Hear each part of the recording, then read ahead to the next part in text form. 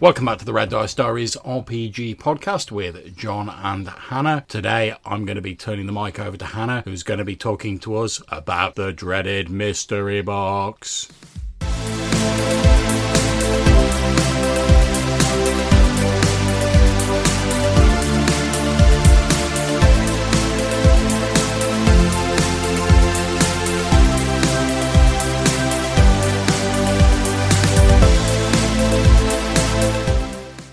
I'm not a big fan of J.J. Abrams, and I should probably point that out right at the start of it. I do not like what he did to Star Trek. But anyway, J.J. Abrams did this TED Talk about mystery boxes. Yeah, and I'm just going to break in there to tell any of the listeners that when Hannah says she's not particularly fond of what J.J. Abrams did to Star Trek, that is a very diplomatic understatement. I mean, you can't see it here because you're listening to an audio, but there's like smoke coming out of her ears, there's like sparks, the whole 9 yards. So, J.J. loves mystery boxes. What is a mystery box anyway? He explains them in this TED Talk, and it's, worth listening to for 20 minutes if you want to hear how he's managed to make himself successful selling stories. Tell you what, we'll put a link. I'll put a link to the TED Talks video in the description of his show.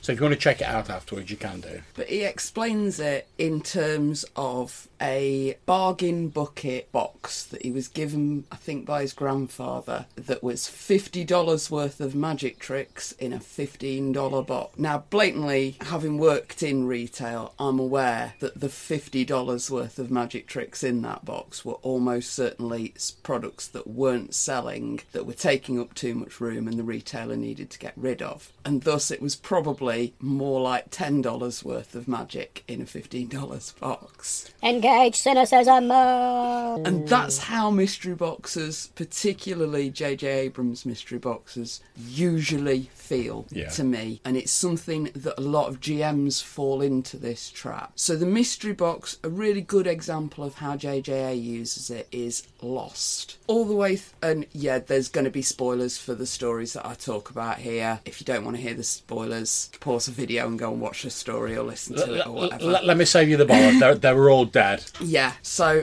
at the start of Lost, we were presented with basically an island that was full of mystery boxes. Yeah, pretty much. The end of every season was one, wasn't it?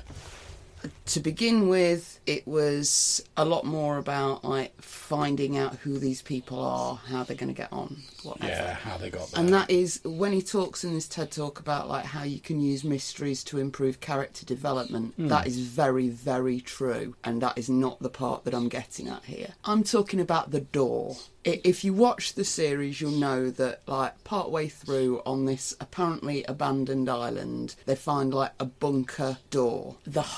A big part of the first series is about what's behind that door, what's going to happen when they get through it, and all of the characters building up all their hopes on this door. Yeah. And as a viewer, you also want to know what's behind the door. That's why you come back and watch season 2. Because at the very end of season 1, they open the door. What do they find inside? A room, one extra character, and another door. And it's extremely unsatisfying as a viewer or as a player to solve one puzzle that was really complicated and took you the whole campaign, only to be immediately given level 2 of the same puzzle. Yeah, without getting any actual reward for your efforts. I mean, I've got to say that I absolutely agree with you, love. I mean, I only watched, I think, the first couple of seasons of Lost. But one of the things that annoyed me about it was you have the sort of mystery box, what's behind the door, etc. And then they did it every season. Mm-hmm. They'd have another thing. They'd be like, oh, now someone's hunting them on the island. What's that? As we say, we only got through, I think, the first 2.5 seasons because the housemate we had at the time quite liked watching it. And he got bored halfway through season 2, so we were done. Another good example of the mystery box that just doesn't work at all is Rey's parentage in the new Star Wars trilogy. So again, this was something that was built up too much, and then they tried to subvert it because people had guessed it, and then it frustrated a lot of people.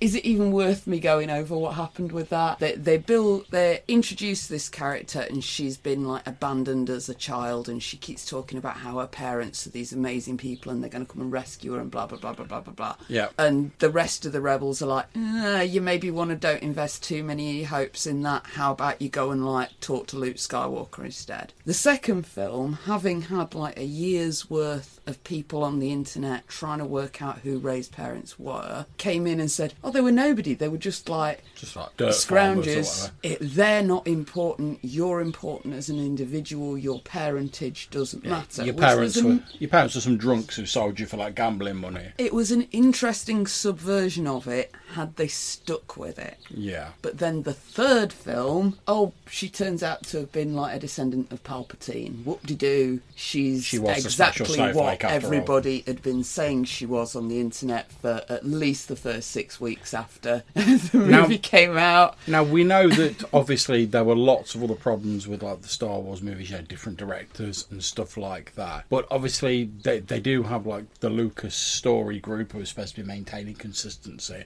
Mm-hmm. And I cannot believe that at no point in time someone looked at this and went, so at the start we're saying like our parents are important, then we're saying they're not, and then we're saying actually yes they were. And that, as Hannah was saying, that's just pretty much designed to try and mislead the audience and to sort of put a bit of doubt in your mind before going, actually it was right all along. And it just leaves you feeling that they don't have that much regard for their audience. And this is something that is tenfold more when it's role play, because a movie is one person, is a small group of people writing for many thousands, hopefully millions of people. Yeah. A role play game is one person writing for a small group of close friends. If you do this thing where you suddenly try to outsmart or suddenly rewrite a big chunk of your plot because the players have worked it out, they are going to be angry with you. It comes off as really spiteful. Yeah.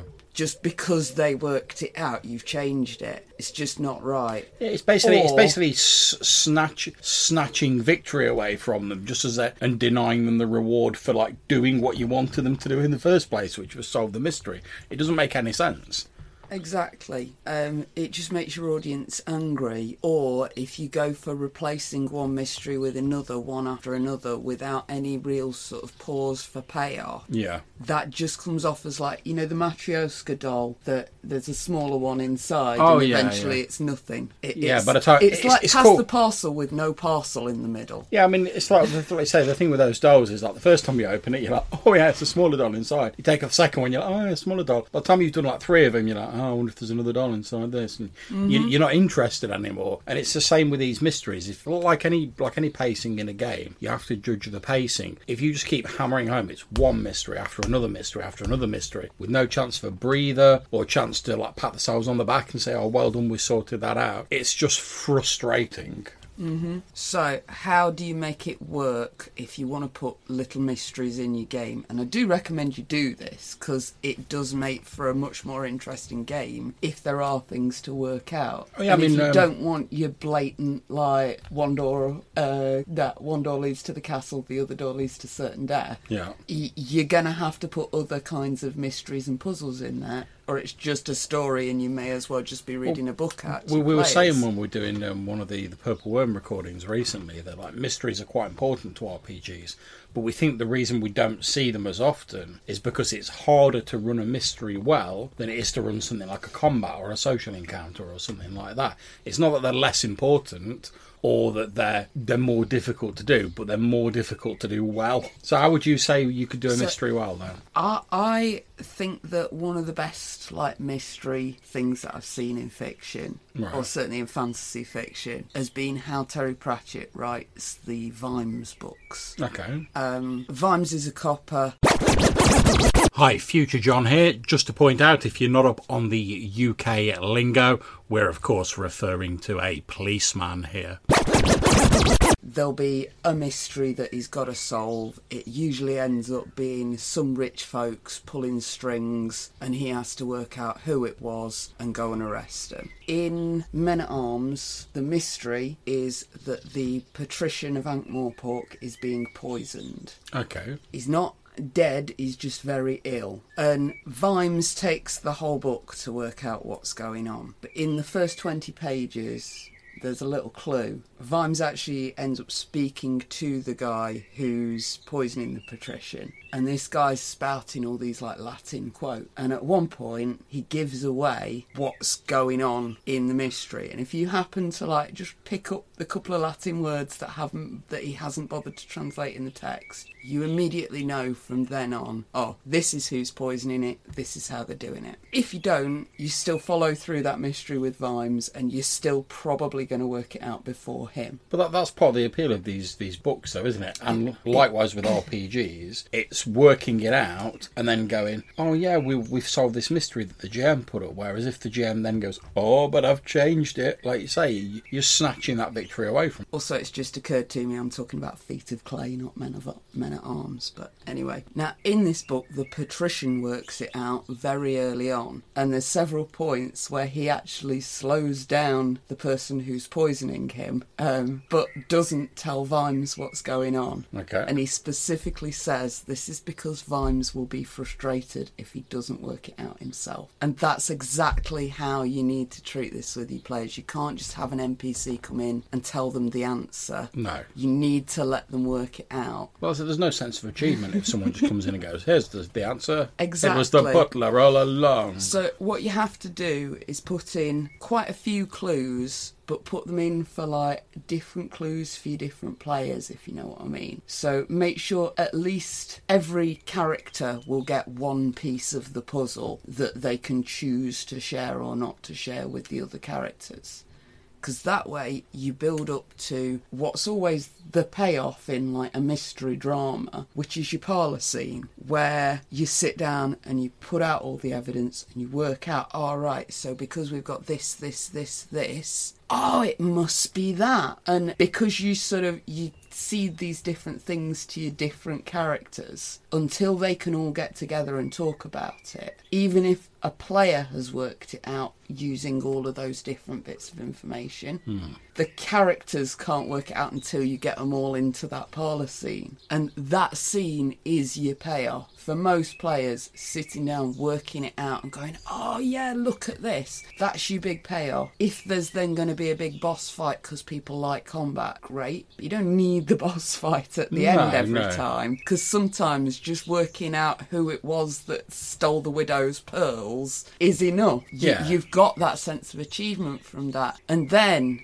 after you've had that sense of achievement of, oh yeah, we arrested the jewel thief, we caught whoever it was for whatever, and you give the players like 2 minutes to talk about, oh, isn't it great, we're having a wonderful time. Yeah, just a bit and then you send in the guy with a dagger in his back and a note in his hand, because there's a new mystery box. Yeah, like you said, just a little bit of a sort of cool down period, a chance to like smell the roses and pat themselves on the back and go, oh, did we do well at that? Or like commiserate, oh, we should have done it quicker or whatever. And then move on to the next story. Like give them a chance to sort of like soak in the sort of aftermath of the first story before you race on to the next.